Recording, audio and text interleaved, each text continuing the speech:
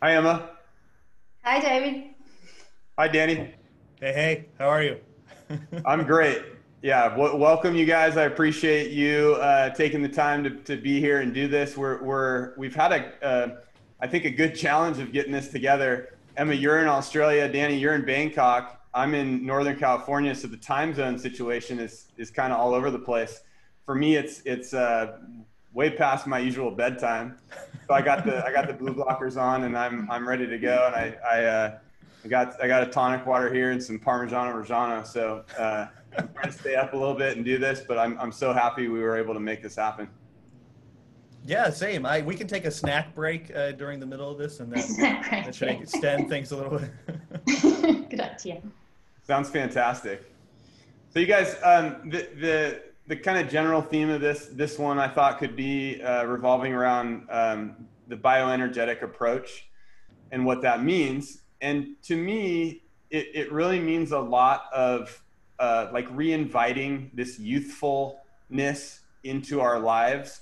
And I'm speaking on a metabolic level, on a cellular level, but just that it's bringing in these qualities of life that are what the young organism might display.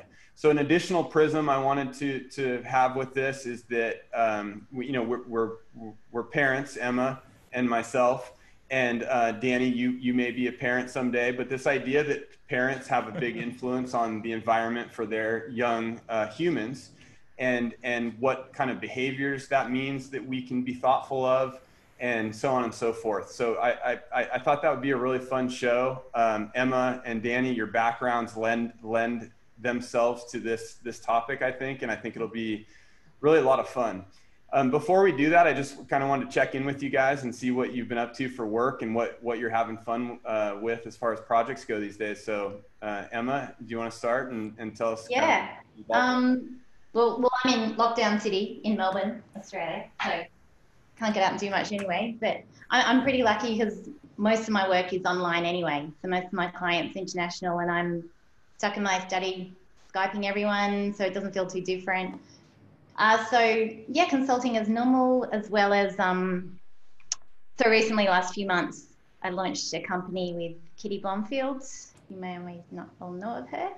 And it was never really the plan to begin a supplements company by any means, but it just grew out of frustration of certain products we couldn't get a particular quality. So we started making things ourselves. And considering we launched at the beginning of a pandemic, it's going really well. And I think people are perhaps putting more or valuing their health even more, and it's online obviously, so that's been keeping us busy too. But no.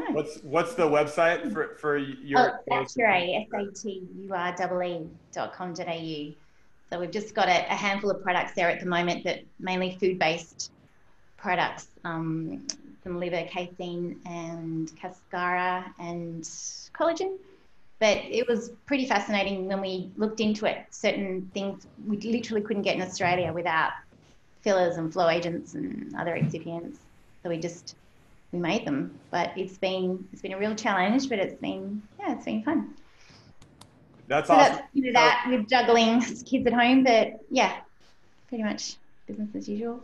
awesome. Well, I'll link yours and Kitty's new supplement nutrition company in the show notes below, of course. And Emma, so a quick story. I first became involved with some of your work.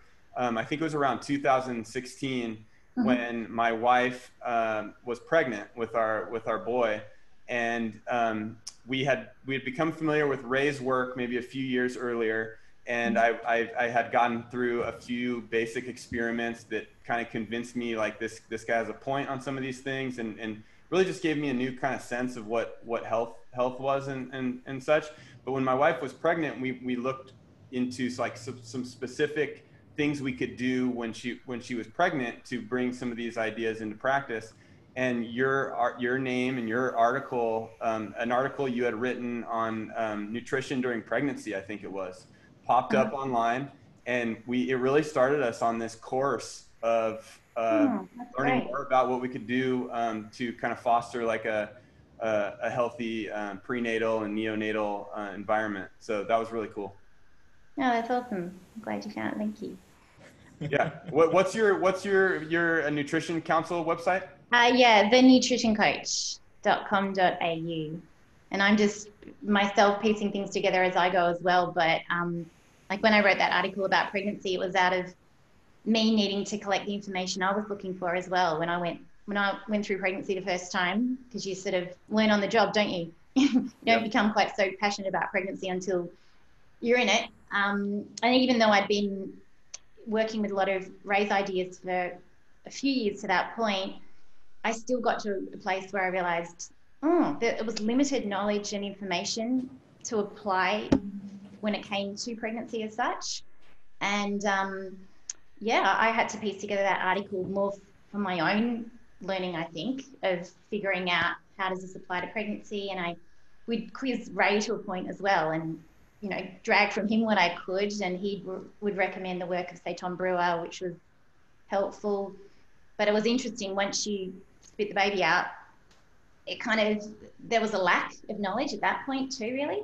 Suddenly you're breastfeeding and suddenly you're sleep deprived, and even Tom Brewer's work kind of stops at, the birth of the child, and then there's kind of a void. So I had to build that information, because I didn't find enough information for myself personally that was relevant, and there was still a lot of push for pregnant women needing to be on fish oil and taking their prenatal vitamins, and it didn't really fit in with Ray's knowledge and the information he taught me. So that was me, putting it together as I went and learning on the job as well. So I'm glad if it was some help to you.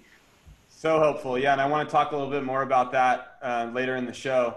But first, Danny, what have you been up to lately? What are you working on? Where can we get a hold of the stuff you're doing? I don't know. Are you talking about like this year? Like this year has generally, I think, been about producing more content. So my buddy Georgie Dinkov and I have an episode with Emma that did extremely well. I think it's just my biggest issue was always putting out content regularly, because sometimes I'd film a video, wouldn't like how it turned out, and just like scrap the whole thing. So yeah, those live streams are a way for me to put out things regularly. And why wouldn't we want to talk about kind of this bioenergetic idea? So I was kind of hampering myself by trying to be too much of a perfectionist on different videos and things like that. So and those have taught me a lot in and of themselves. And so, for example, I was doing a live stream and really flubbed the explanation of like lipid peroxidation. So I go back and try to learn how to talk about that more effectively, and things like that. So I think just going through learning, doing these live streams, which is it's a learning process in doing them like on the computer. There's so much involved in doing those live streams, so it's that's challenging in and of itself. And producing content, learning more. I think that was the anthem for this year. I love that. And I do love what you guys are doing, you and Georgie, and sometimes you have Ray on, and you had Emma on for that one episode or a couple, I think. And it's this idea that viewers like myself and my wife and our boy, and like just anyone can tune into a TV channel, so to speak, that is this approach that is quite different and in a powerful way than the mainstream kind of stuff. Yeah, the regularity can't be understated, because I don't know about you, but I think it's pretty normal for people to just consume an immense amount of content, and nutrition is really something people get really into, So yeah, just hopping on that bandwagon of just producing, still quality content, but regularly being this important thing. And then, as you mentioned, getting Ray on was something I was like resistant to for a long time. Like people had mentioned it. I was like, there's no way I'm going to get Georgie and Ray on. I don't know why anybody'd ever want that. Don't ask me why I thought that, But yeah, it actually made it easier, because I find interviewing Ray to be really challenging. You do it very well. Sometimes I just my brain drops out of my skull and I can't follow up with a good question. And so having Georgie there is actually awesome, because again, just a 3-person interview is a little bit more relaxed than like a one-on-one type of thing. I can be dumber in those situations, and let Georgie kind of pick up the slack of asking really good questions. I think that's a good point. And it's funny that you say you had reservation about doing it with the three of them, because I think everyone who's ever heard of you or Ray or Georgie wanted that. Yeah, I know. I don't know why I felt that way. It was going to happen. Yeah, it was bound to happen. It had to happen. So you were saying you sometimes you watch videos and you go over like what you could have done different. It reminded me of my dad. He used to tell me, he was a professional tennis player and he played professionally in Europe, and like tennis was his big thing. And when I was younger, he used to tell me like he never lost a match. And I'd be like, well, yeah, you did. You lost matches. Like, I know you lose sometimes. And he goes, no, I never lost, because before I go to bed after a day of playing a match and losing, he's like, I'd play the entire match in my head again before I went to sleep. And all the points I lost, I'd replay them with something different happening where I won those points. And that always stuck with me, like as a useful tool in the like visualization or learning process.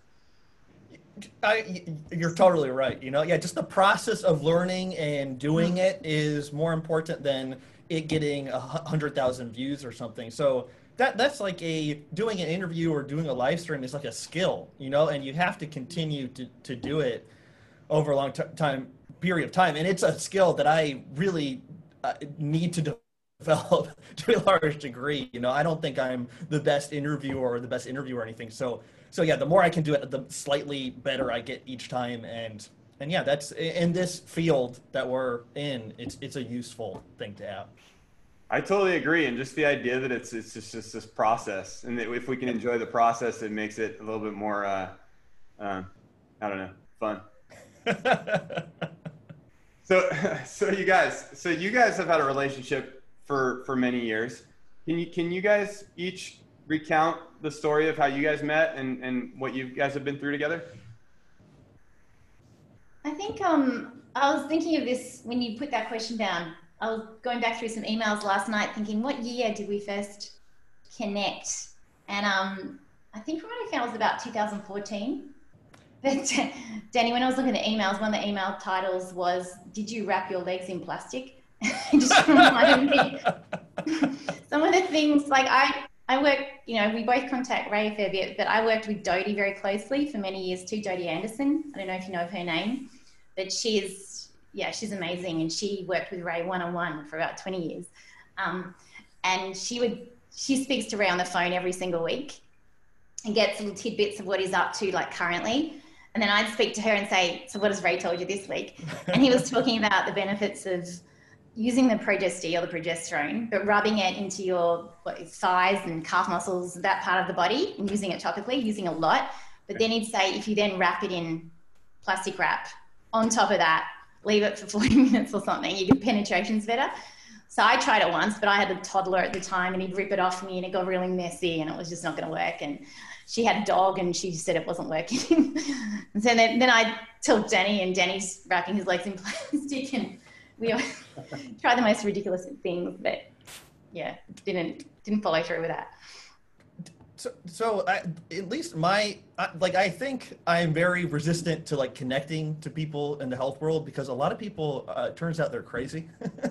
so I think I always like really want to feel out a person before, I don't know, like forming some kind of relationship with them. But talking to Emma we had so many common interests. We're really passionate about nutrition, you know, that tip of as silly as it sounds, the leg plastic wrap like changed my life, you know, like that was really important for me. In fact, I have it on right now. And so it's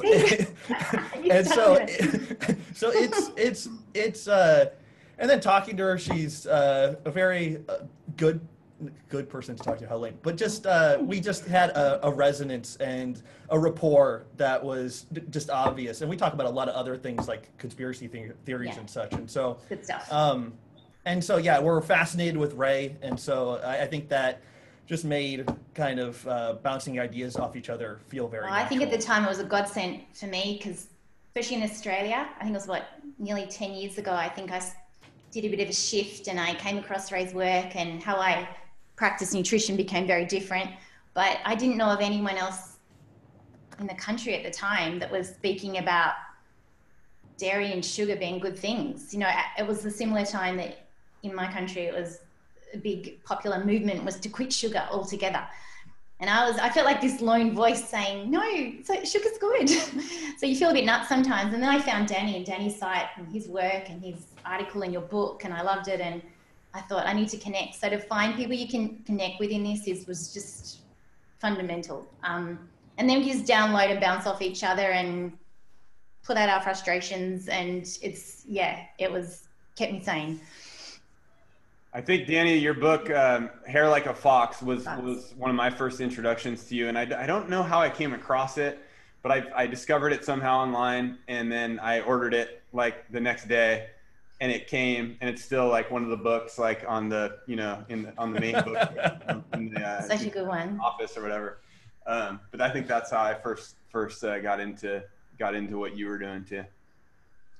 I appreciate it. Sometimes I'll go back and read that and I'll be like, oh, that was really great when Ray Peat said it. so yeah, that was, it's kind of like looking at a photo of yourself in high school, but yeah, you got to start somewhere, and so, yeah, that was definitely integral to just moving along and finding my own voice rather than just kind of trying to be Ray Peat essentially. But yeah, some people think you have to go through that process of like mimicking before you can find yourself, and I think in my case that was definitely true. That was very personal too. Like you spoke about what you'd been through, what you tried. Like we've all done those stupid experiments, and people appreciate that because they go, oh, I'm not the only one who's taken such extreme measures with your diet, and then you learn the hard way what doesn't work for you. Yeah, like you said, that the interest in hair loss was because it felt like an unmet need, just like the pregnancy was an unmet need to you. And so we're actually, I think, have a similar story in thinking that the information was inadequate, so therefore you have to figure it out yourself. Yeah, I think it could be a show in itself to talk about all the either funny or just downright funny or interesting experiments that we've involved ourselves in over the years. Not for this show, but maybe sometime, because I know like part of this is the experimentation, and like we learn so much when we go through something that later we might be able to laugh about. And kind of on that note, like my wife and I were talking the other day about all these things that end up getting posted, right? Or these videos we create or these interviews we have that we're lucky enough to be able to record and share. And if nothing else, 10, 20, 30 or 40 years from now, maybe we can just look back at some of this stuff and have a good laugh. And maybe it'll be useful and inspiring to some people, but also just that it's something that we can ourselves just go back and look at part of our journey. Part of learning, isn't it? Yeah, so you guys, the bioenergetic approach, it is this different approach compared to the conventional way of looking at things. I'd love to hear you guys speak as fresh as you can, as newly as you can, on what bioenergy or the bioenergetic approach means to each of you. I just think that would be helpful for viewers to be able to hear your thoughts on that. Danny, you want to go?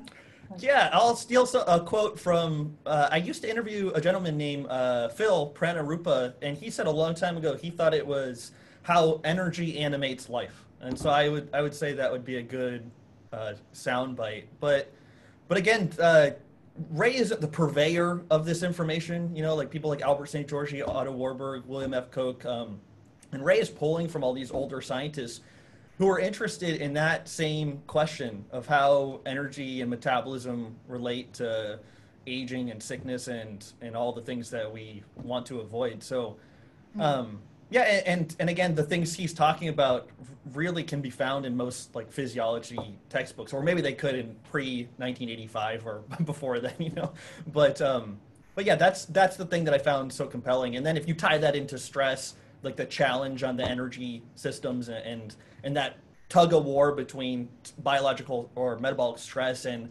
the real biological energy that our cells can produce, that was very fascinating to me. And yeah, that being the general elevator pitch, I think. Yeah, I think it's that reminder of the interconnectedness of it all too. And if the cell's needs aren't being addressed, nothing else works as well as it could. Like just the other day, I was with a client who was talking about, she was getting treatment with her gut health or something. I think she's working with a naturopath. She goes, look, I'm good for my gut. She's treating me with this and these probiotics and these herbs we're doing. I just need someone to fix my hormones and my energy state.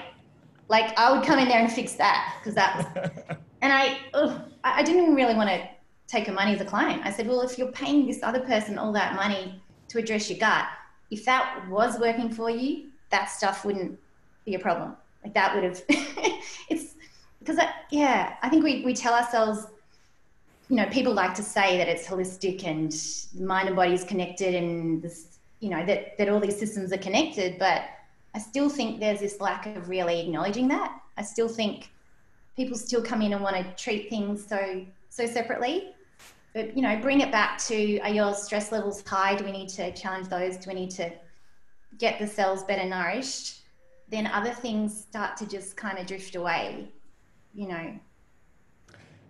I've had similar experiences. Yeah. No, yeah, and the environment as an extension of the organism, it's part of you. You know, like I think Ray said that in Mind and Tissue, and yeah, trying to convey that, because I think the type of person that Emma talked about is very prevalent. You know, like somebody will be like, oh, I'm talking to you so I can regrow my hair. You know, so it's like, oh, that's probably not how it works. You know, and also.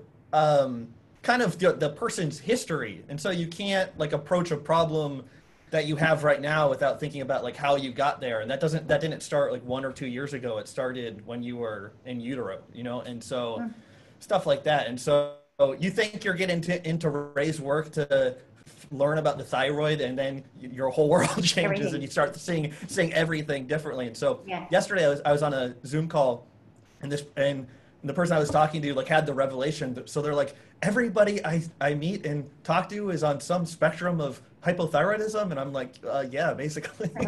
And so yeah, it's just it changes your worldview completely, I think. And then it's a reminder that it's more than just about food. Like, obviously I'm a nutritionist, so you know the focus being the food, but oh my God, you can get people eating to a point that if you wrote it all down, it looks picture perfect. Their nutrients are coming in, they're eating frequently, they've got their protein right.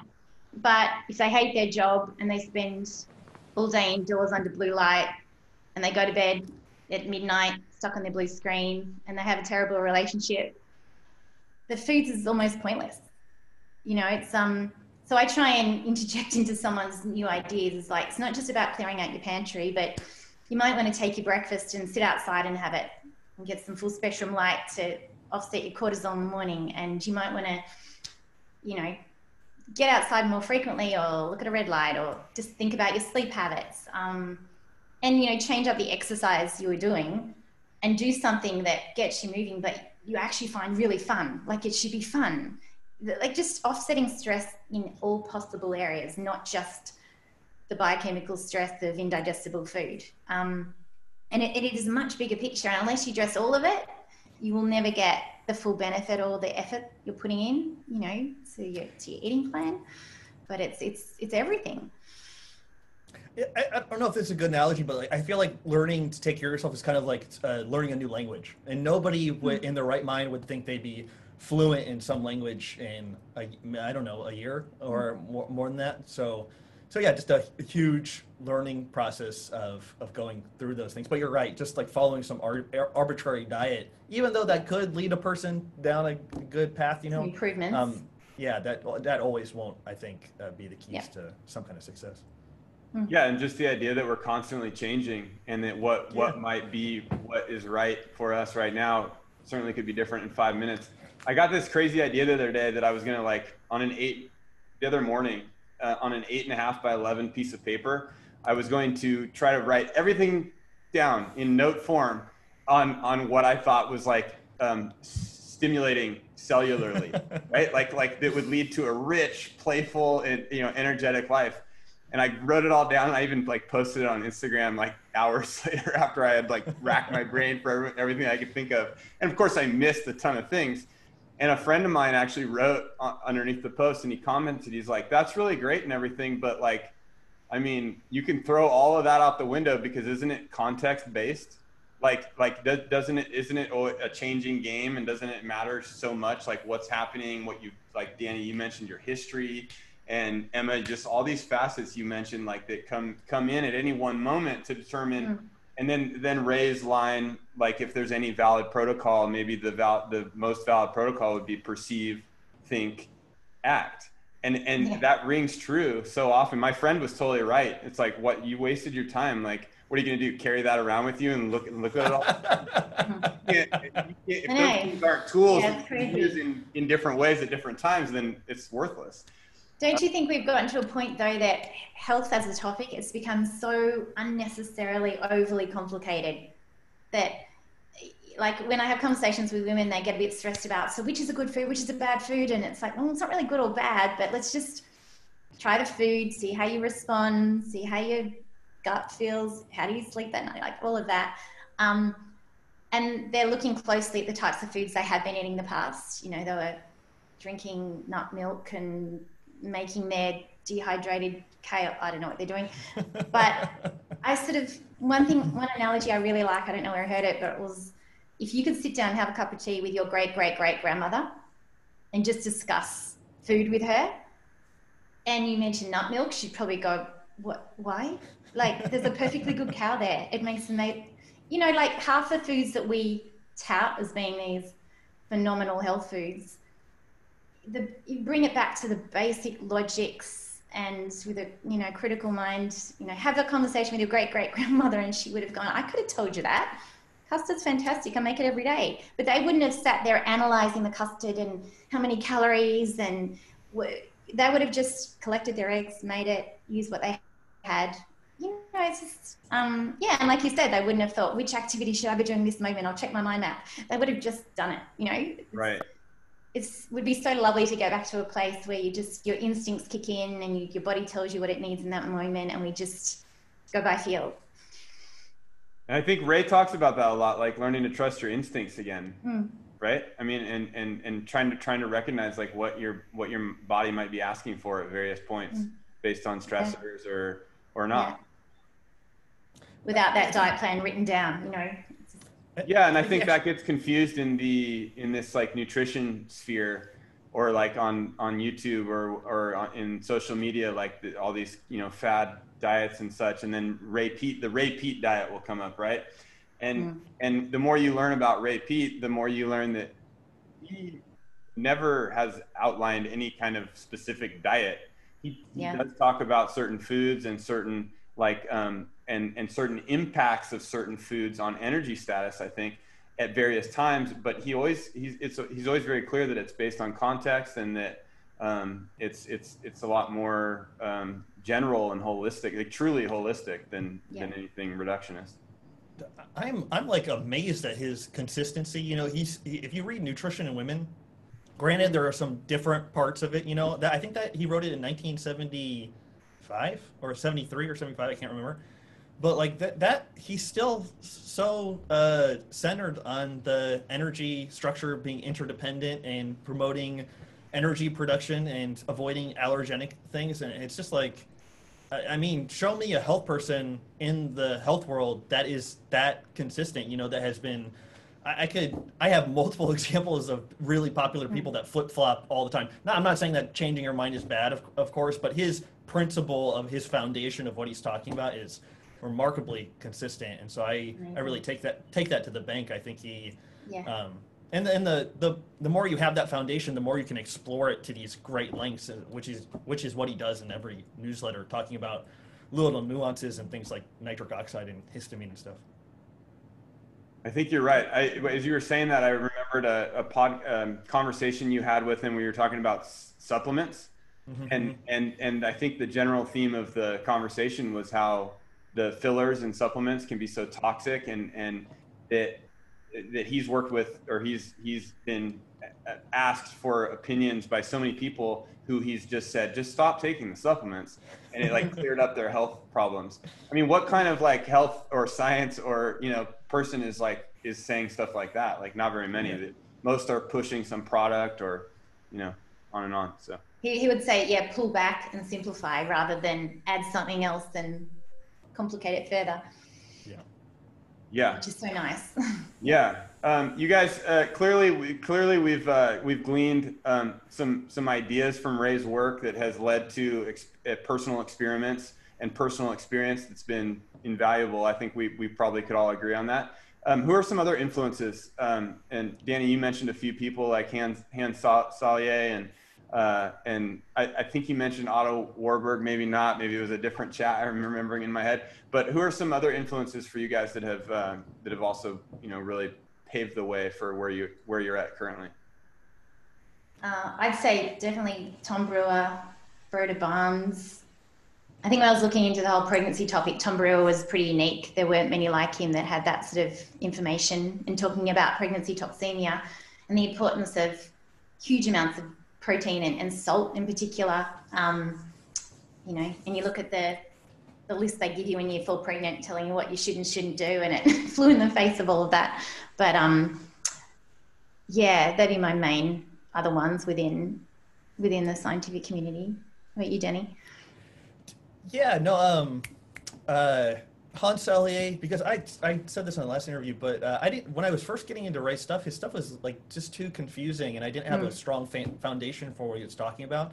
And so going back to Selye's books, perusing those, and hearing him detail kind of what happens during stress, you know, like adrenaline's the short-term stress hormone, cortisol is the long-term hormone, and they have different functions and how the stress response manifests. That was really helpful for understanding Ray a little bit better. And Barnes is, I probably send people references from his Hypothyroidism, the Unsuspected Illness book, like multiple times a day, every day, you know, and so and also he has his work is not hard to get into, you know, any normal person that's not like technically savvy can get into it and I think get something from it. So I find myself recommending that book just all the time, you know. So many others, but those would be Selye, Albert St. Georgi, Otto Warburg to a lesser extent. Yeah, I haven't gotten into one person for a long time. I'm just like going through papers and trying to understand things a little bit better. But yeah, those are some of the big ones. With Broda Barnes, what wasn't his work was so profoundly important, but it got covered up. Is that true? That it somehow it made it really hard for most people to see that this was a very important piece of work? Ray has mentioned that a few times. I don't know more details about it, but Broda's, like, I think the effectiveness of thyroid supplementation for a broad range of issues, I think, was like the kind of centerpiece for all of his information. And so whether you are depressed or constipated or have arthritis or can't have insomnia or have heart disease, you know, like just this thyroid supplement without changing literally anything else. Granted, he was administering that in a different time, like the food supply wasn't as bad as it is now, but just that thyroid supplement could have such a huge impact on a person's life. And so that was my major takeaway from reading his work. Got it. And just the idea that the hypothyroidism might be such an unsuspecting illness. And even now, like, so many people are like, you know, maybe not clinically hypothyroid, but certainly are possessing the symptoms like you were talking about of being hypothyroid. 100%. Him aligning with Ray that the way they're determining whether somebody's hypothyroid is completely unscientific and hazardous to a person's health. Like, you have to be feeling really, really bad to be diagnosed as hypothyroid. So, and that mimicked my own experience. So, Emma, getting into the bioenergetic approach as it relates to parenting, you have two children. Yeah. 2 children.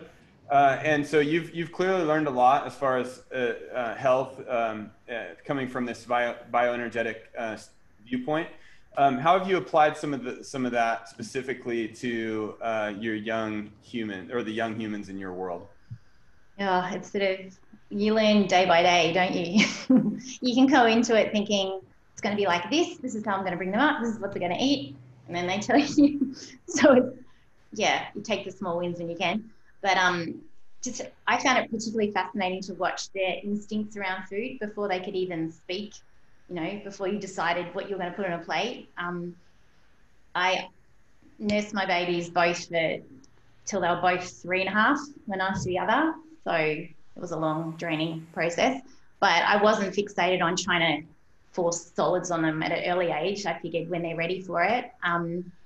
But perhaps around 10 months of age, I think my daughter, I remember sitting there at the table and she'd just start to steal things off my plate of dinner.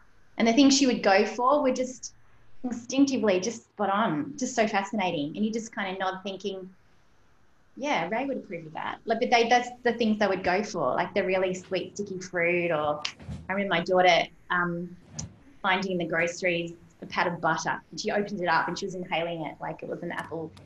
Like, but they're just drawn to the things that kind of make sense. They grab a lamb chop bone and start gnawing on it. Just pretty simple. So I'd let them really dictate to me what they were wanting in terms of first foods. And I knew that they were fed on demand anyway, breastfed on demand. So I wasn't stressed about them getting enough of anything because they were getting plenty. But just watching them evolve and watching what they were drawn to, how they loved liver from a young age, like nothing to hide it. They would just attack it and ask for more. And just that need to kind of graze. I just put things out and they'd go for it. Working with them, I guess, rather than trying to make rules for them. I think I was the same in regards to sleep and activities. I think I'm probably a very slack parent, but I would just go by feel and we'd figure things out together. I was thinking about that because I think I purposefully never read a parenting book or a baby book, because I saw it as, well, that's going to be affected by someone else's opinion on the topic and potentially going to set me up to fail, if things don't work as per the book's protocol. So I didn't read any of that. I just wanted to get to know my child, and they were going to tell me, and we'll just, take it day by day. But there was one really good book I recommend, The Danish Way of Parenting, just a little read. But I remember reading the blurb on it, thinking that just makes sense. And it was a group of, I think there were a couple of mothers, they were psychologists, and they would see year after year that in Denmark they were, renowned as the world's happiest adults, population. And they started to question what maybe we're doing something differently in regards to parenting naturally that the rest of the world's doing that makes such happy adults. So they started probably because they were already in it, so they weren't so, I suppose, they couldn't decipher how they parent differently to other nations. So they'd go and look at other parents around the world. And it just made sense. It was very instinctive. It was very much, don't stress if the child wants to eat their food on the floor with their Lego and they're not going to sit at the table and all of this, that will pass to, I suppose, prioritizing what really is important. They were very big on having good quality sweets on hand, which I thought was interesting. They acknowledged that children's requirement for sugar is large in their exponential brain growth. So when kids ask for sweet things, it's not because they're bad, it's because their instincts are spot on. They know when their blood sugar's running low and it's very important for them. And with my daughter, I learned from a young, when she was only about 3, she did a kinder program for a little while, which turned out to be wrong, so we stopped. But she had this 8-hour day and she hated it. And she'd be too anxious to eat from the snacks I sent her. And I knew that if I didn't pick her up with a hell of a lot of food on hand, we'd get home, she'd have that blood sugar crash, major meltdown, we'd have a messy night, she wouldn't sleep well. So I'd meet her at the gate with chocolate milk, some fruit, some orange juice, some gummy bears, whatever I had on hand. And she would inhale it within moments, and we'd have this awesome, calm night. And I still to this day don't get how they, there's this general consensus that with children, if you feed them sugar, you cause them to have their hyperactivity. And I see it quite the opposite. I think the meltdowns happen from the hyperglycemic crisis. So yeah, we have all those things on hand in this house, but my kids don't abuse it at the same time. They know it's there if they want it, they ask for it. And I must say my kids are pretty even keeled and, never have any issues. So I'm going off on tangents, but I think point of my answer is probably that it's just knowing that kids are obviously growing and changing stages at a rapid rate. And what we were saying before about us finding our fit of what works, well, being open to evolving, because it's going to keep shifting. And what might work one week and you're like, yes, that worked, they slept through the night, then it doesn't work next week. You just have to be responsive to their needs and acknowledge, you know, what they think they need to, because I think they do know if you work closely with them. Well, I think just in general, your openness to being receptive to what is being, you know, called for, or what might be the next thing or the next step is itself to me a sign of being very energetically replete yourself. And so that's something that I was struck by, and just listening to you talk, it just sounds like you're an incredibly thoughtful person. Oh, that's very nice of you. Oh no, I'm terribly impatient, and I have my meltdowns too. Don't worry. No. But you know what? I think with the whole parenting thing, there's this pressure out there to, well, you're going to be a parent. This is how it is, and get ready with your sleep schedule, and get ready with your schedule, and get ready with, you know, they've got to hit that milestone by that date and everything else. And then the pressure on mothers, on parents to have done things by the book, and we never did. But, you know, my family's half Greek, and we spend a lot of time going back and forth to Greece when we're allowed to travel. You go to Greece and you spend a month in the village, and you're not feeding little Johnny at 7 p.m. They're eating dinner at 10:30 with the rest of the village. That's how, and they fit in with that beautifully, and everyone's happy. I mean, who cares what time of the day you have dinner? It's and I want them to be that type of flexible person growing up. They're open to travel and different cultures and different ways of doing things, not too structured.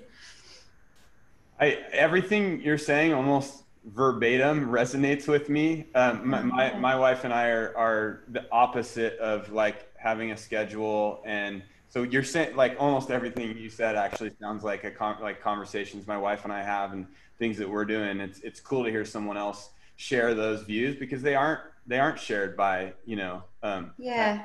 Oh, and I don't want to put it out and make any other mother feel bad if they do it another way. And this is another thing about parenting. I think every parent should be able to create their own world for their kid and whatever works for them. And some kids love that sort of routine, but I guess it's getting to know your little human and what does work for them, and giving them a respect that they get a bit of a choice in the matter too, perhaps. But I love that. And I think that autonomy matters a great deal. And I think just engendering that flexibility in what they can do, and that they don't have to do things at a certain time. I think that goes with the bioenergetic approach, and just the idea that they can learn to be in practice, not rigid, but adaptable to any number of changing. Yeah, adaptable, that's a good word. Yeah.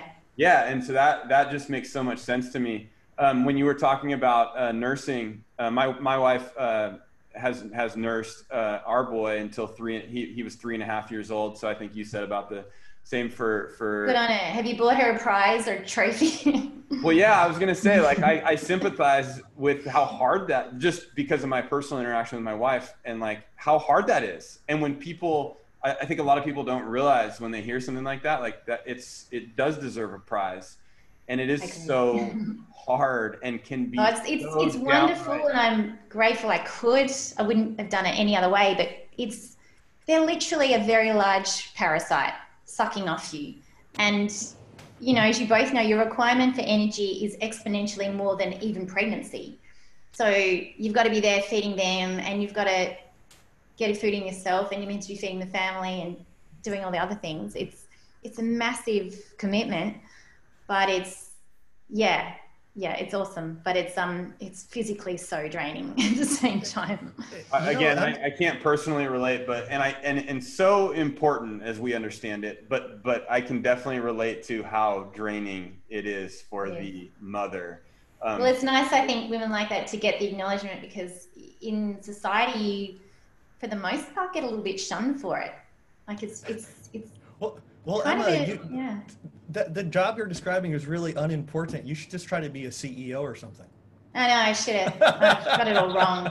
That's right. Just put her in daycare. Well, No, I was juggling client calls with Boot. with how physically demanding it is to nurse, could you speak to the energy, the additional energy requirements that means for the mom too? Oh, it's huge. I can't even think of numbers off the top of my head. The whole phase is a blur for me. But in my Feeding Baby article, I've listed them all down. But nearly every nutrient is increased in demand when you're nursing, when you're postpartum. And if you're pushing through the years and continually nursing, they're going to obviously feed more, and your milk literally changes through the ages, which is fascinating.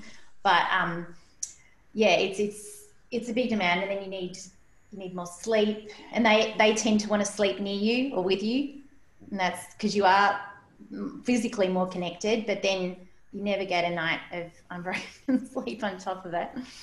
But no, I should talk it up. It's a wonderful thing. Yeah. But I think in our society it's become not the commonplace to feed for long periods of time. And again, I think, God, even if a woman can feed for a few months, that's wonderful, good on you. It's just whatever suits you personally, and it suited me. But and I was always very discreet about it. I wasn't in your face just feeding my child in the middle of public, but you still get the eyeballs and the comments. So when are you going to be putting her in a bottle then? And what are you going to be? This incredible, the people's opinions, and that it is a bad thing, and they're just using you. They're just using you for comfort. So if I can provide comfort, that's awesome. Yeah, and I think sad. Yeah, it's sad, and I think, I don't know, in my head I see comments like that as really just like projections coming from a place of someone who, for whatever reason, feels stressed or bad about something that happened in their life, or maybe they couldn't do something, that they see it as powerful. Yeah, absolutely. And not a personal. I think a lot of times it's that has nothing to do with you or my wife or any other woman who might receive weird looks or comments, and that might be important to keep in mind. But I think, yeah, I just think it's so powerful that you guys are able to do that. And so I was thinking about all these foods that you have in your kitchen that your young ones can choose from. So you mentioned a few of those. Could you maybe talk about what your kitchen looks like in terms of this environment where the kids can decide what they want to eat and then go to it? And also maybe in terms of shopping, what are foods you absolutely would not bring into your kitchen and why? The things we have on hand all the time, the fruit bowl's always full. There's a fairly pure orange juice we can get from the store here. That's always in the fridge. Plenty of milk. Honey. My daughter can just eat bowls of honey. That's her thing. What else? Lamb chops. Lamb chops are very popular in our house. Remember, we're Greek. It does rotate. We do a lot of seafood. I'll have a very good quality sourdough bread. Through lockdowns, I got into sourdough making like everyone else did, but I decided I don't need another mouth to feed. This culture is a big commitment. So we'll have sourdough, but I keep it in my freezer. My daughter wants to make toast or something. She pulls it out and toasts it herself, so it's there. But yeah, look, it changes up. Sometimes we make marshmallows, sometimes we make brownies, sometimes we make fudge. And I think that's a good part of them learning in the kitchen too. They have to measure things and they have to help. Yeah, I guess it evolves. The things we definitely wouldn't have. Look, I don't even think of the things we don't. Like if we have a family party, there's sometimes things there that are a little bit taboo, but I wouldn't ever say to my kids, you're not allowed to have this, don't have this. Because then one day they're probably going to go, well, I'm going to, in spite of you, Mum, I'm going to get that thing. But their cravings are really good. They don't seem to want many things outside of what they're provided. Like we had hamburgers the other night. We've got this incredible bakery that does sourdough hamburger buns, and we make the patty and sauce and the pickles, and they love it. So yeah, we've got a pretty broad range of foods, I think. The craving for soybean oil eventually will take over anyone. So you that's can't resist it. That's never going to make it in the house. Although I must say, I think I've ingrained the fear of God in my children with McDonald's. Like since they were tiny, if we drove past the Golden Arches, I would point at it and say, that's very bad. And they've got this fear. We drive past it and they go, what do they say? Disgusting. It's disgusting, mum. And they just have this, they're repelled by it. And my husband will joke and drive past and say, kids, you want a hamburger? And they're like, no, that one's made out of plastic, Dad.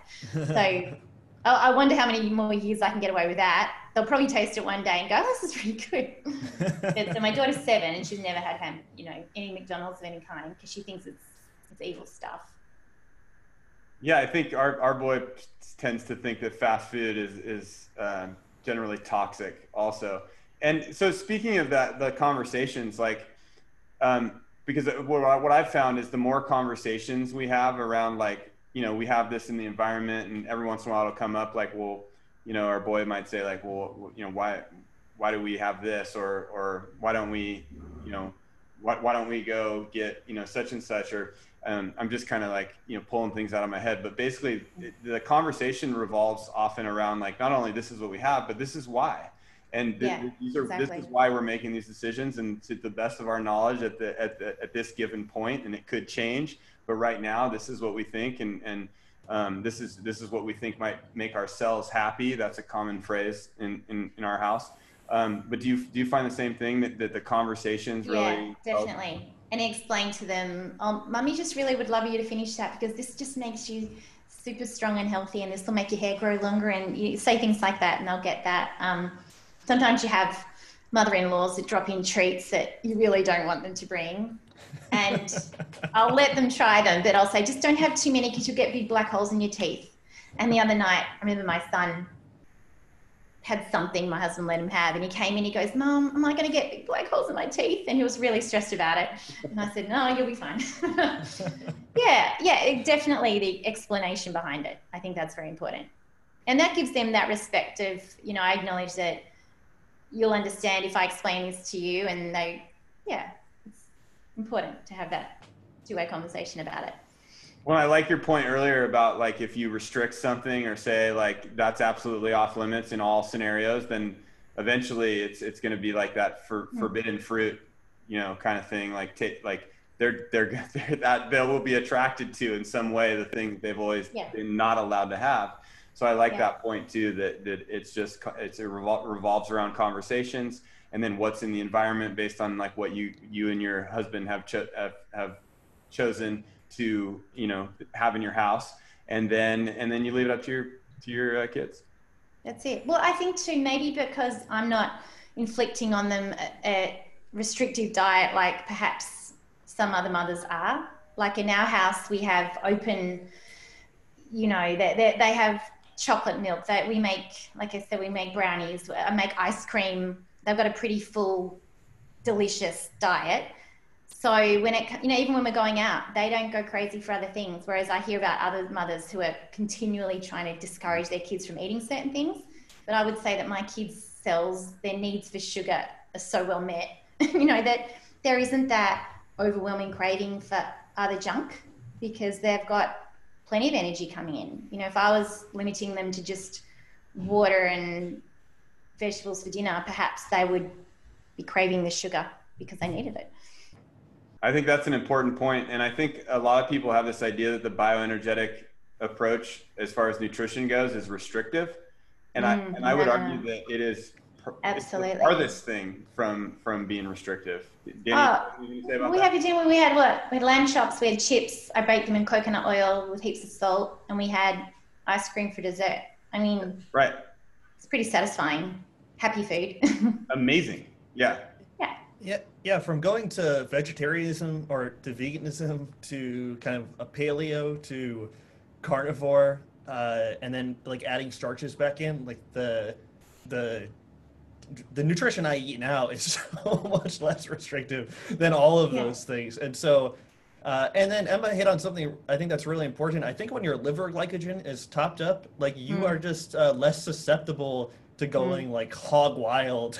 Like I for my whole life, like when my parents would take us out to restaurants, I would just be of the mindset to get as much crap food in as possible, because this was my shot to go to Taco Bell and just to eat everything. And so So yeah, but now I think I have a lot more like self-control. You know, still walk by the bread and it smells amazing, or the pastries and stuff. It smells amazing, but I'm not really motivated to like eat it. You know, and I think that's not like a psychological self-control thing. I think it's more of a No, physiological thing. I It's completely not as agree. appealing. Yeah. That's it. I think when people get those overwhelming sugar cravings, especially women, there's this mindset they tell themselves, "Oh, I'm just a pathetic female and I've got no willpower, and how pathetic am I?" Instead of thinking, "Wow, perhaps my body is an incredibly intelligent organism. It's telling me my blood sugar's crashing and my glycogen's deplete, and I actually need sugars, otherwise my cortisol's going to rise." Yeah. You know, they don't. Once you see it that way, you go, "Oh, wow, thank you, body, for that sugar craving. Go for the orange juice and the fruit and some extra sugar in your coffee. Don't go for the Yeah. biscuits." Yeah. Just knowing that, and then it's actually a positive thing. And then there's the negative, you know, thoughts that are another negative and another stress on the body too, which you just don't need. But definitely kids. I mean, their brain growth is exponential, and overall, I mean, they're growing every day, and they're burning out so much energy to, you know, restrict them of sugars is just, it just doesn't work. And I mean, touch wood, most of my time, my kids are just, they're just very happy, content kids, and they go to bed at night and then they sleep, and I don't know, like we have this large jar of sweets in the cupboard, but be it they're the best ones I can get, and they don't have any crap or oil coatings or anything. They're just sugar, gelatin, you know, nothing much else. But when they want one, they'll come to me first and they'll say, "Mum, can I please have one sweetie?" And they'll say, "Just one." And I go, "Yeah, sure, you can have one." They never say, "Mum, can I have five?" Or I never find them in the cupboard just inhaling them. They'll come and ask me first. They'll go and get their one sweet, and I just let them get it themselves. And they never abuse it beyond that. So whenever they ask, I say yes, because, you know, they know when they need it, and I acknowledge they know that they know. And yeah, it's very interesting to watch them with their food if you give them that benefit of the doubt that perhaps their instincts are correct. Our boy has full access to everything like yours do, and lately he's been like he'll go for like like we have these we think high chews are relatively well made compared to some of the other things. So we have like high chews, and then we have like these like fruit bar things that are just fruit, you know, kind of like gelled up or whatever. Yeah. Anyway, like he'll have access to everything, but lately he's been in the habit of like he'll get these candies, or even like Trader Joe's Taffies. Seem particularly well made compared to other things because they're made with like coconut oil and sugar and gelatin. And he'll eat one or maybe two, and then he'll like put the rest. He'll have like a huge bunch of them, and he'll put them in a box or like a bag. Aww. And it'll be a point of his to like put it somewhere and save it for later. But he could eat all of them if he wants. We don't care. If you wanted to, exactly. Like Easter time, everyone gives them way too much chocolate, and they'll have a few, and then a month or two later, they're just still sitting there, and they never get, you know, they don't abuse it. I think they're probably tapped into knowing, I need to up my sugars. Okay, my needs are met, saturated, and that'll do. It's really interesting. Now going to healthy, happy moms, and I know postpartum issues are incredibly complex, but would you say similarly? You spoke to it a little bit, but like the whole like sugar fear is kind of unreasonable, and that sugar might help in like postpartum issues and just eating enough in general. Yes, certainly. And like you see so much, there's more and more diagnosis of postpartum depression. Like it's this common phenomenon, and you just got to, I even remember being at antenatal classes before I had my first, and the midwife said, "Has anyone here got a family history of postnatal depression?" And one lady put her hand up because her sister had it. She goes, "Oh, well, you better get, you know, it's genetic or something. You better go and get your script for your antidepressants and be ready with them when you have your baby, because you're going to get it." And I remember thinking, that can't be right. But the more you learn about it, like you realize through pregnancy, if you have a good, healthy pregnancy, your placenta is pumping up so much beautiful progesterone. And that's why that pregnant woman is glowing and just in love with the world and her belly, and it's all lovely. But then you have the baby and the placenta is removed, and your progesterone levels come back to where they were pre-pregnancy, if not worse. But then on top of that, they're not returning to the village for the aunts and cousins to all help with the child so mum can, recover. She's straight back home. She's up through the night with this thing she doesn't know what to do with. She's feeding. She's trying to cook dinner for the family, and dad's got to go back to work. She's on her own. She maybe doesn't have family or community.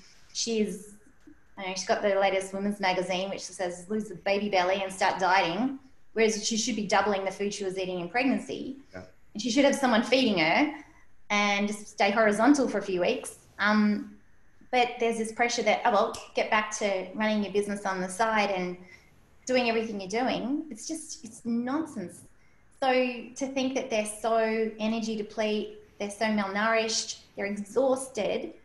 Well, I don't think postpartum depression, there's situations of it, but I think there's massive progesterone deficiency, massive energy deficiency, and you're going to feel horrible. So the antidepressants aren't going to serve you so well, but yeah, acknowledging sugars and the need for glucose and just calories in general. I think I remember talking to you about it, Danny, but I remember having my second and I was a bit at my wit's end going, I'm eating as much as I can, but I've always got one attached and I'm running after the other one and I'm on my own and what do I do? And how can I get more energy in? And I emailed Ray and all he said was, could you just drink more milk? And I went, yeah, I could. That's how lovely is that? That there are options that you have to be reminded of how simple it can be, but it is. It doesn't require another meal to prep and cook. Just have the simple things on hand. Have the milk, have the cheese, have the fruit. Spike the sugar and everything. I just feel for the women who don't have this basic knowledge, don't have a grandmother around that could just offer ideas of what she already knew, and putting that expectation on themselves to somehow keep up appearances and do everything else, not just because it's a massive thing to recover from. It really seems like our world doesn't make it easy for people who find success, whether it be motherhood or parenting or health in general or educating ourselves, or just so many things just seem to be stacked against us. Absolutely. Danny, what about you? Do you think you would enjoy having kids at some point? I think I've just turned him off it. It's never been a desire of mine, so maybe that will change. But yeah, I know some people my age, they really do want to have kids, but it's never like the things you're talking about. I think maybe I'm too black-pilled. I think things are so bad that I'm more resistant to something like that, some kind of permanent situation that I know takes an extreme amount of energy and dedication and things. And so, but things might change. Who knows? If you were going to have kids, if things did change, because they do. I was actually a couple years before I met my wife, I was living on a ranch halfway between Davis and Winters, which is over in Northern California. And I was literally on a 10-acre ranch living in a shack.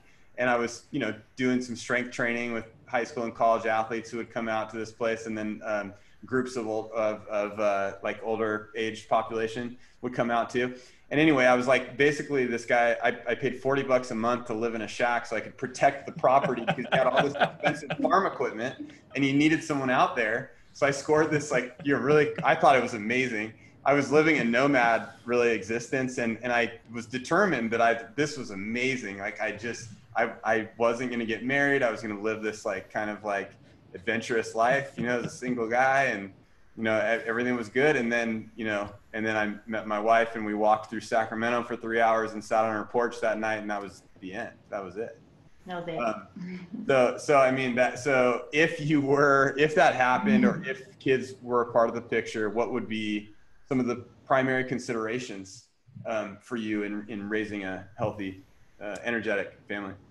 Listening to you guys is rewarding and interesting. I imagine it'd be hard to even speak about it without having the general experience. I have a girlfriend right now. I think that's a huge extra part of my extra duties and things that I have to do. And so adding in a child to that mix seems exponentially more difficult, a person that doesn't have agency and that you need to do everything for them. And so I think I think you guys deserve medals. You know, I sometimes think it's difficult to take care of myself, much less add a girl into that equation and then add a child into that equation too. That I feel like that'd be You very, know what, very, though? very There'd hard. be this power that would just ignite in you. Like, you just don't even know. Like, I wasn't the clucky type for kids too. I was even wondering myself, should I have kids? Because I don't feel this urge. But I remember a couple of years before we had kids, one night we'd gone to bed late, we were exhausted, and my husband joked and he goes, if there was a baby in the next room screaming right now, would you get up for it? Like, and we weren't even in the mindset of kids yet, and we both would laugh and go, God, no way, just figure it out itself. But then you have it, and then you're just there, and the minute it whimpers, you're just, you drop everything you're doing, you just let it take up the space in your own bed. It's just amazing how it just changes you. And yeah, you're exhausted, but I don't know, it's like your heart grows and everything grows with it, and you just find a way to survive it, don't you, David? You just... I could say I'd one agree thing. completely. I could say one thing that I wish, I don't know if this is getting too personal, I read in Abraham Maslow's book. He said he had like a bit about parenting, or maybe it was just in communication in general, but he said that he thought when a person was going through their pain, you shouldn't try to say to them, don't feel this way about what you're experiencing. You should be okay with it. And so during my childhood, I would have some problem and I would be told, feel different about that problem. And Maslow is saying, no, let the person sit with that. And it's actually a way of respecting them and letting them overcome their own issues and not telling them to feel differently about a problem. And so that resonated with me. So I guess if in some alternate reality where I have children, I would try to enact that principle and not tell them to feel differently if they were sad or upset about some type You'd of acknowledge situation. them and let them... Well, this Yeah, is it. yeah. You can see... That's it. You can see them sometimes in pain, or they're super sad because their Lego broke or something. And you've got bigger things to worry about, and you feel like saying, just get over it. Come on, we've got to leave now or something. But you've got to stop and imagine yourself in their world. And, in their world, that is a huge travesty. And they're allowed to feel pain for that and be frustrated. And, they don't care your stresses. So it's, I think that's a really, really good point, just to let them acknowledge from their perspective what's important to them and what's And not even to say being you like, shouldn't be sad. and even being like, oh my God, that sucks. That's terrible. Like going in on how bad it is, so. Yeah, absolutely. So yeah, and that can be useful and just generally in communication, I feel like. I think that's a really important point, and just allowing ourselves even, but any human, to be able to sit with something and then come up with their own tools for discovering how they might get through that. I think that's really empowering. Emma, earlier you mentioned the Danish way of parenting, and I actually follow her on Instagram. And I think is it Joelle Alexander? Is that the author? Yeah, sounds familiar. Yeah. But anyway, I really like it. In this conversation sounds a lot like stuff that she's talking about maybe in her book and on her Instagram channel. Actually, I remember that one of the most powerful things she said in that book was, as I think from their culture, they looked at other Western countries of how they approached children at certain ages, and they had a translation for what we call the 2-year-old age, when they're starting to do things and get into things, and they could not believe that we call it the terrible twos.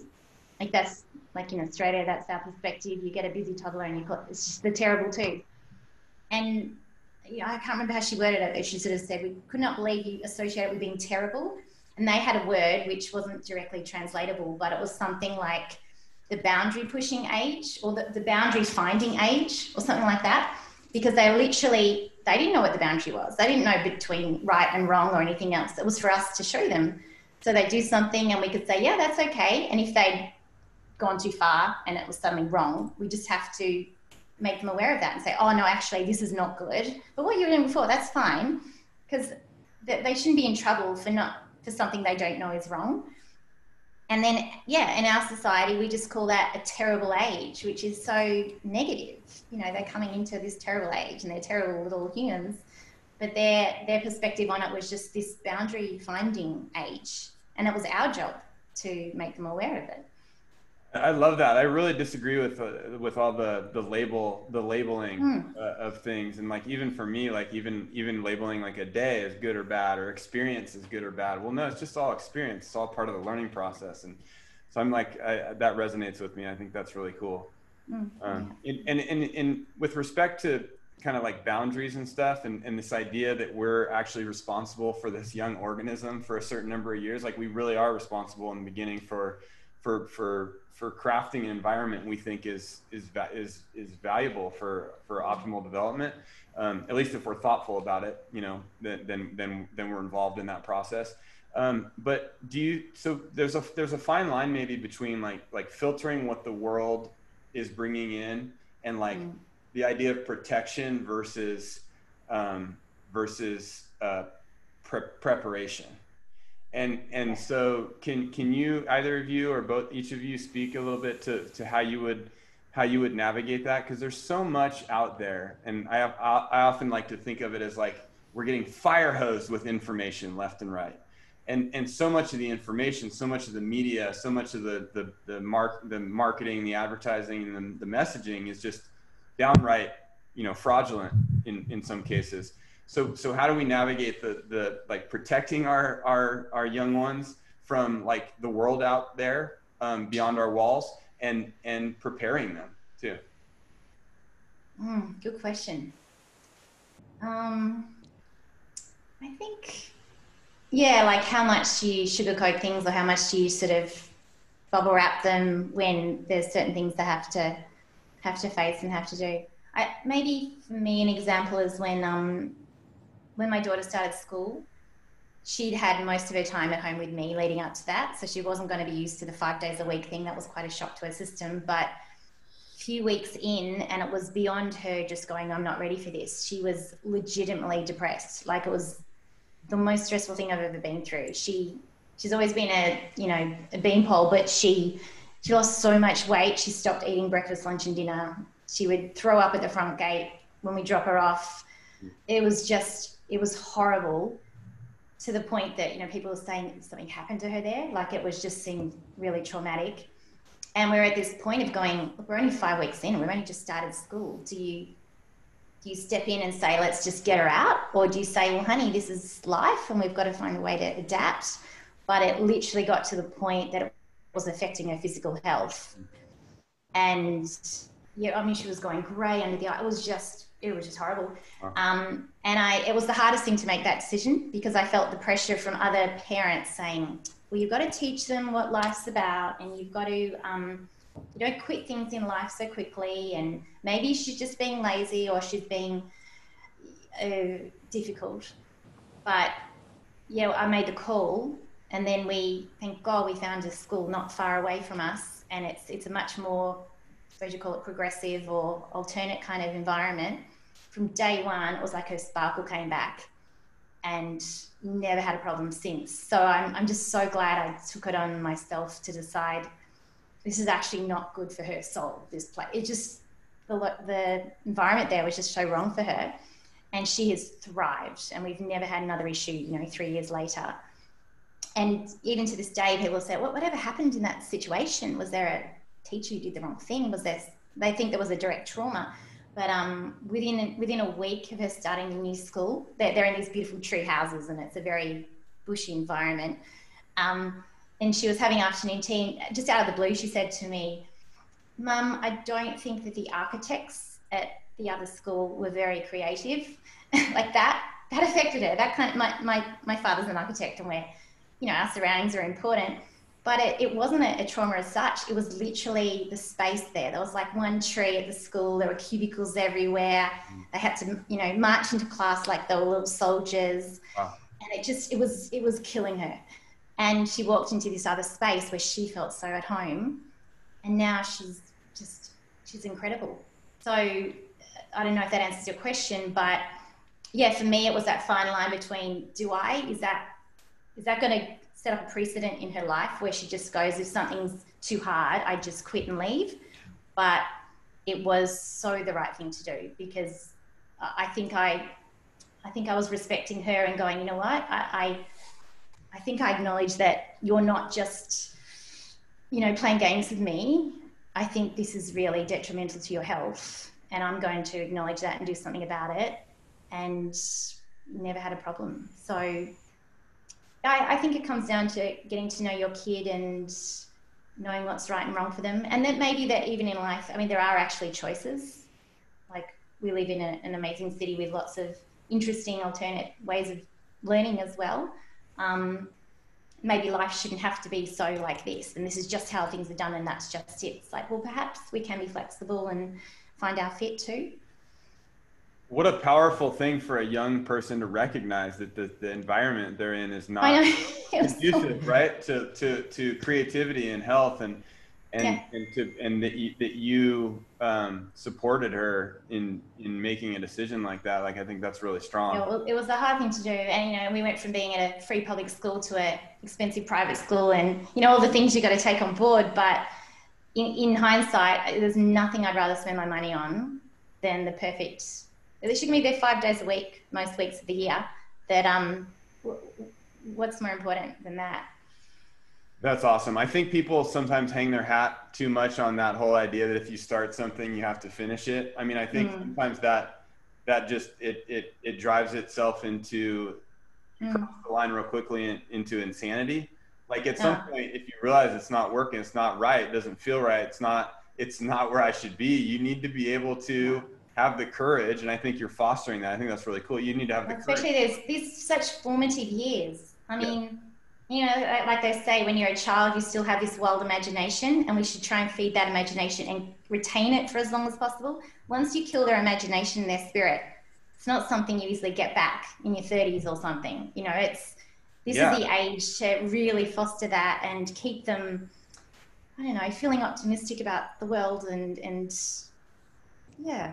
Well, I think that's kind of what this bioenergetic approach is all about, right? It encompasses a life that has that imagination long lived, right? And playfulness sees itself into old age. And like Ray was talking about the last time I shared a conversation with him, he was talking about playfulness as openness and doubting things and questioning everything. He wasn't talking about like silly play, which is, you know, part of it, having fun and humor, and that's part of play. But his idea of play into old age, if you're energetic, is literally still questioning everything and being curious about things and wondering about life instead of, you know, waiting for it. It's more important than the straight up curriculum that they're meant to, you know, get through. It's so, you would have seen the lectures with, for Ken Robinson. Love them. And amazing. It's all of that. How schools kill creativity, I think, is one of the more famous. Yeah. Danny, your thoughts? And what particularly? Just the idea that we, you know, part of it is protecting people in our environment, and then part of it is like letting them experience the world for what it is so they can learn on their own, I guess. Yeah, I could talk about that.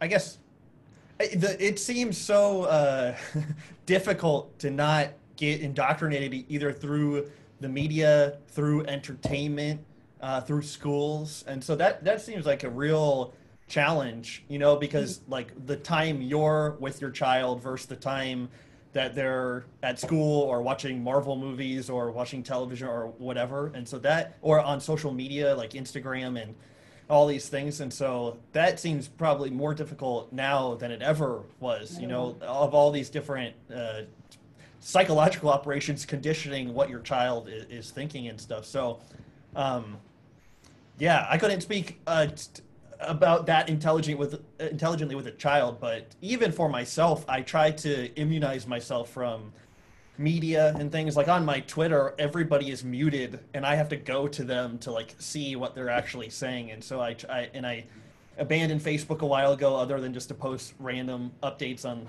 the live stream and stuff. And so I really have to seek out news and stuff, because If you're just in that stream of like cultural trash, it's going to affect you in some way, shape, or form. And so I try to resist it as much as possible. Well, it becomes almost like a willpower getting drained, right? Like if we're just exposed to it all the time, like maybe if we're thoughtful about it, and we're really trying to perceive and discern and make sense of it, like we might to a certain point be able to craft some way out of it. But at some point, like our levels of our power, our willpower just gets drained, and then you're just trapped in it. Yeah. I think having conversations like this, doing the live stream and posting little tidbits is kind of a therapy, you know, like Sure. trying to, I don't know, having my own propaganda for a different type of message. And so I think that is a little bit of therapy, but yeah, man, it's overwhelming of how much nonsense there is. Well, in some way, even though these are like we're sharing these and making these public, they're still these. It's a private. It's still for us right now. It's a private conversation, and we're sharing things that are going on in our lives, and you know, one person's sharing, the other people are listening, and like that relationship aspect seems to be the real, you know, powerful stuff. I know we don't have like TV. We don't watch TV. We bring out a TV from the closet and for a movie night once or twice a week, and we have like Netflix and Amazon Prime, and so we'll pick a movie, and then after the movie it goes back in the closet, and we really aren't exposed to much. So it's almost weird. Like I was telling you guys earlier, we traveled down to Central Coast, and we live kind of in our bubble for a while, and we purposely don't consume a lot of stuff that's going on, and we just feel like everything's great, and then we go out for a trip, and we go to another place, and we're staying at a hotel, and we have to go out to, you know, get food, and we realize like, whoa, like there's a lot going on that scares us. So in related specifically to this, the COVID-19 rigmarole, you know, what are some best case scenarios do you guys think that we might be able to, you know, find our way through and into? Do you know, Danny? I've been talking too much.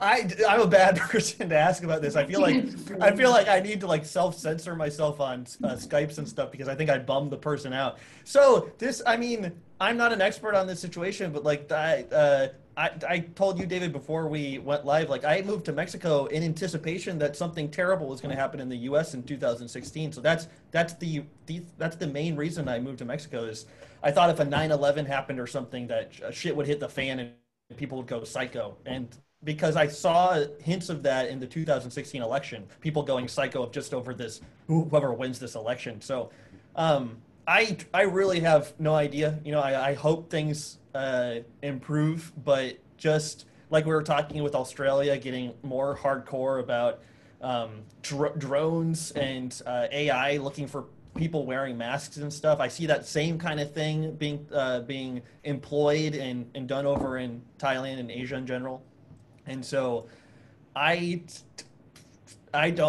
suspect things will get worse before they get better. But as to what specifically that looks like, I have some ideas, but I don't know for sure. So yeah, again, I'm a bad, very black-pilled person to talk to about this.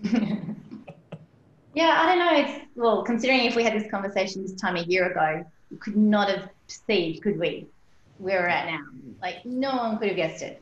So in that, you know, way of thinking, you kind of go, well, who knows what's to come? But I don't know, you call me crazy, but I'm quietly optimistic. Maybe I'm too optimistic, but even being in Melbourne, where if you look at the news, it's the worst place in the world right now. I'm kind of ignoring it all. Like I was saying, I work from home anyway, and we just order groceries, and I don't know, I'm not participating.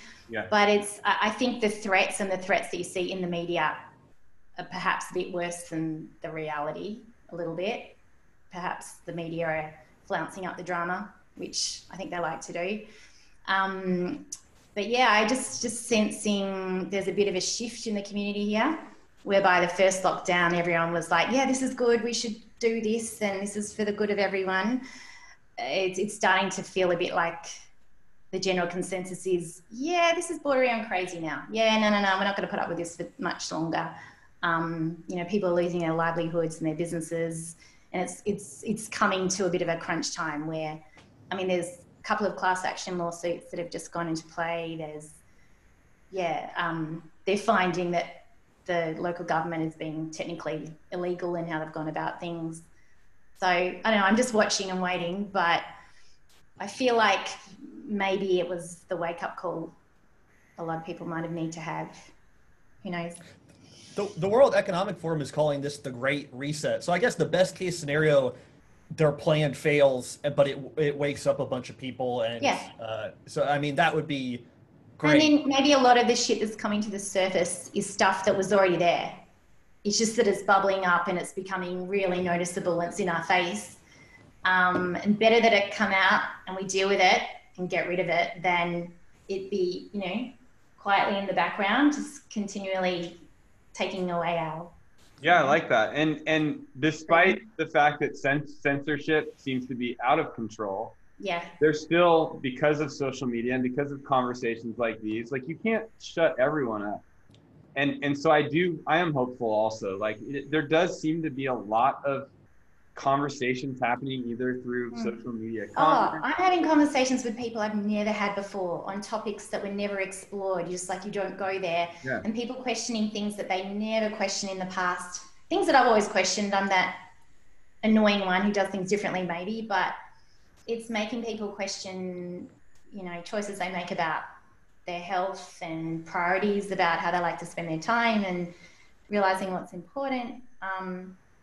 And maybe with all the censoring, I think it's becoming clearer and clearer. The people who are getting censored are the ones that make others go, hang on, well, if that's so censored, what's that about? I want to dig into that. Like, what's, right. You know, it's making it more aware that perhaps that's the important stuff to look into.